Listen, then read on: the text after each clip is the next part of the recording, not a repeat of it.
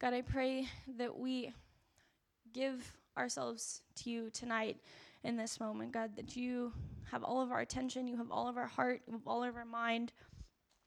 God, I pray that we come to you right now in humility, God, as we're asking you to speak to us, speak into our hearts, and change our lives. God, would you make us more like you right now tonight through the words that I'm about to speak.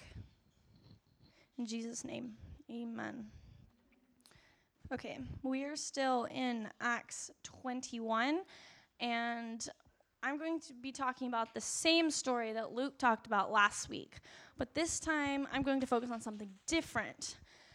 So Luke talked about the law because it said that Paul was telling people, Paul was being accused of telling people to forsake the law of Moses. And so Luke said, well, what is the law? And he went through all of that. And now I am going to talk about what actually Paul did in response to that. So we are going to start in verse 17 as we read. Acts 21, verse 17. When we had come to Jerusalem, the brothers received us gladly. So this is Paul. He's just finishing up his third missionary journey. He is arriving in Jerusalem with the money that he has collected from the Gentile churches, and he is here to present it to the Jerusalem church. So on the following day, Paul went in with us to James, and all the elders were present. After greeting them, he related one by one the things that God had done among the Gentiles through his ministry. And when they heard it, they glorified God. And they said to him, "You see, brother, how many thousands there are among the Jews of those who have believed. They are all zealous for the law, and they have been told about you that you teach all the Jews who are among the Gentiles to forsake Moses, telling them not to circumcise their children or walk according to our customs." So Paul is telling them all the things that God has been doing during his missionary journeys, and they say, wonderful, let's glorify God, that's amazing, but we have a problem. There are people who are saying that you have told the Jews among the Gentiles, the Jews who are living in the Gentile cities, to forsake the law of Moses, and they don't like that. So they say, what then is to be done? They will certainly hear that you have come. Do therefore what we tell you. We have 4 men who are under a vow. Take these men and purify yourself along with them and pay their expenses so that they may shave their heads. Thus all will know that there is nothing in what they have been told about you, but that you yourself also live in observance of the law. But as for the Gentiles who have believed, we have sent a letter with our judgment that they should abstain from what has been sacrificed to idols, and from blood, and from what has been strangled, and from sexual immorality. So the elders are telling Paul, so you should do this purification ceremony with these guys that we have who are under a vow to demonstrate that you still live in observance of the law. And then so Paul took the men, and the next day he purified himself along with them and went into the temple, giving notice when the days of purification would be fulfilled, and the offering presented for each one of them. So he goes along with it. He does what they say. He goes with their plan. So I want to look at why Paul did what he did and the reason behind it and what we can take from that. How can we also follow from his example? So we have a situation where you've got these Jews who believe in Jesus, right? But then there's Paul who is telling the Jews among the Gentiles that they don't have to follow the Mosaic law. And then you got these Jews in Jerusalem who are like, what the heck? Like, we're observing the Mosaic law. We've been doing this. We are commanded by God to do this. This is who we are. It's part of our identity. And you're just telling them they don't have to. And then and so what Paul does is he does what the elders are asking him to do so that he has clout, so that he has respect among those Jews. Because what would happen if Paul just completely disregarded the Mosaic law? Those Jews who believe that it is necessary to follow the Mosaic law might not believe anything that Paul is saying because they don't have any respect for him. And so what he does was those Jews, them following Jesus, them believing Paul's testimony was much more important than Paul not having to follow the Mosaic law, because Paul knows he doesn't have to. Because in Jeremiah 31, this is the Old Testament, Paul knows this verse, the Jews know this verse. It says, "Behold, the days are coming, declares the Lord, when I will make a new covenant with the house of Israel and the house of Judah." Paul knows that the new covenant's here. The new covenant is Jesus Christ. We have been saved by the blood of Jesus. We don't have to do any of the sacrifices. We don't have to purify ourselves because Jesus did it all already. It's done. Paul knows that. Paul knows, I'm under the new covenant. I don't have to follow the Mosaic law, right? So Paul had a choice, right? He doesn't have to. He has the freedom to say, elders, no, I don't want to do that. But what he does instead is he goes along with their plans. As similar to what he wrote in 1 Corinthians 9, he says, "For though I am free from all, I have made myself a servant to all that I might win more of them. To the Jew, I became a Jew in order to win Jews." That's what he's doing here. He is behaving as a Jew. He's doing the things that Jews are doing so that he can win Jews. "And to those under the law, I became as one under the law. Though not being myself under the law." Paul knows he's not under the law, but that's not the point. "To those outside the law, I became as one outside the law. To the weak, I became weak. I became all things to all people, that by all means I might save some.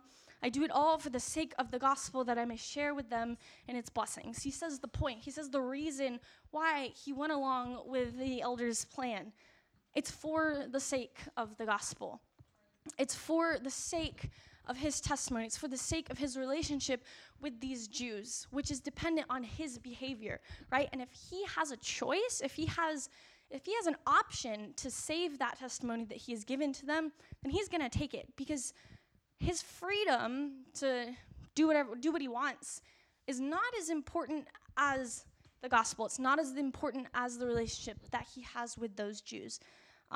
Philippians 2:3, it says, "Do nothing from selfish ambition or conceit, but in humility count others more significant than yourselves."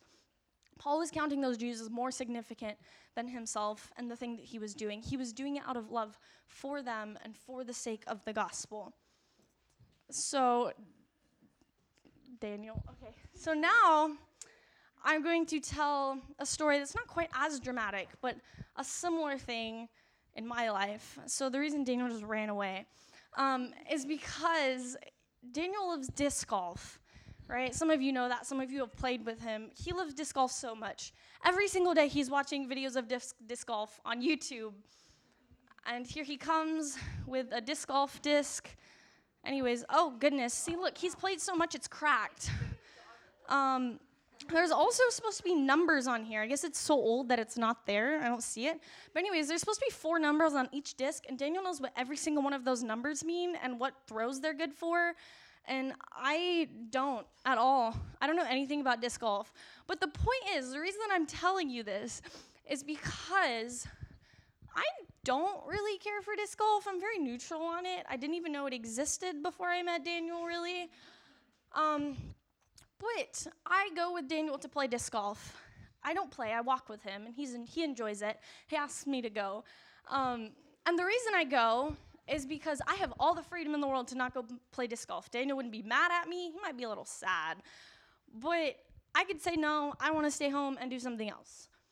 But considering Daniel as more significant than myself, it would be beneficial to our relationship and to him for me to go with him. It is more profitable for me to go walk with Daniel as he plays disc golf than it would be for me to stay home. So in the same way, Paul decided to do what the elders asked him to do instead of saying no, when he could have said no, but he loved those Jews, and so he did it anyways.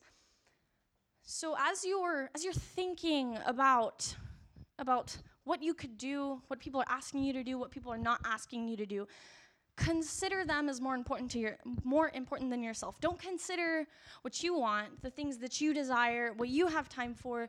Consider them. Prioritize your relationship with them. Prioritize the gospel over your freedom, because we are free to all sorts of things, right? It says the Bible says everything is lawful, but not everything is helpful. Everything is lawful, but not everything builds up. Right? We have so much freedom, but we need to use that freedom to love others and build others up and do things that are beneficial for the sake of the gospel, for building the kingdom, and for a relationship with them. You need to die to yourself every day for the sake of the gospel. And Romans 14:20, do not for the sake of food destroy the work of God. When you put it like that, it makes me think how insignificant our decisions are based on what they could be. As in, you could choose to eat that thing, whatever it is, but that's destroying the work of God. Is that worth it? Is that worth it to you to use your freedom but destroy the work of God? Everything is clean, but it is wrong for anyone to make another stumble by what he eats. So consider what you're doing and what is most important in your life. And I hope for every single one of you, what's most important in your life is glorifying God and building the kingdom. And if that's the most important thing, that's what you should be making your decisions off of. Like Paul, his most important thing was building the kingdom of God. And so he did what the elders asked, because not even that big of a deal. Like, he just had to shave his head and pay for some people. But it built up the kingdom of God. He considered others as more important than himself. So, great, that's a wonderful thing, but how do we do that, right? What if somebody asks you to do something and you're like, well, I'm not so sure if that's biblical, right? Paul, he had the decision. He had to make a decision. Am I going to do this or am I not going to do this? Would doing this thing, this purification that the elders asked him to do, would that hurt his testimony or would that build up his testimony? Does it line up with the Bible? Would it deny somehow the work of Jesus? If they asked him to sacrifice some animals, that would be denying the work of Jesus, right? Because that would be saying that Jesus didn't cover it all. His death wasn't enough, right? But they asked him to do a purification ceremony of some sort. And he had to decide if that was okay for him to do. Was it worth it? Was it profitable? And so when somebody asks you to do something or not do something or partake in something, you have to know whether or not you should say yes, whether it's profitable. So I have some questions that you can ask yourself so you can decide if something's worth it, if it's necessary. So the first question I have is, what does the Bible say about it? All right, that's the first place you should go. Paul knew that in Jeremiah 31 it said, we've got a new covenant coming. And Paul knew it's here. And so he had a decision. Like, that doesn't say that he can't do that, but it's saying that he doesn't have to. That's where he knows where he had the freedom. So what does the Bible say about it? But sometimes it's not always explicitly stated in the Bible, unfortunately. So we have to ask some other questions as well. The second one I have is, would people I respect do this? So think about people in your life who you know love Jesus with everything that they have, like your parents, your mentor, your pastors, Steve. Would Steve do this, right? You think about, I do this all the time. I have a question in my head, and I just imagine that I'm talking to Steve about it, and then I usually get the answer without actually talking to him. Next question, is it profitable for the relationship? I say yes to go playing disc golf with Daniel because it is profitable for our relationship. Paul said yes to doing the ritual, the ceremony, because it was profitable for his relationship with the Jews. Next one. How does the other person feel about it? For example, I remember this story because I messed up. And it was super obvious, and I was terrible when I did this. So I was just with someone, and I said the word geez, like, I don't even remember what it was about, but that person asked me not to say that, right? Because they thought that that's something that you shouldn't say, right? Because it's a derivative of Jesus. And so, but I was so rude, and I just completely blew her off, because I thought it was fine. So I'm just like, it's not that big of a deal, and I just ignored her. Guys, that was so rude of me. She felt strongly about it enough to ask me not to say that. And so for the sake of our relationship, for the sake of me not being a stumbling block and not using my freedoms, I need to not say that word around her because she asked me to. It's a very simple and easy way to love somebody.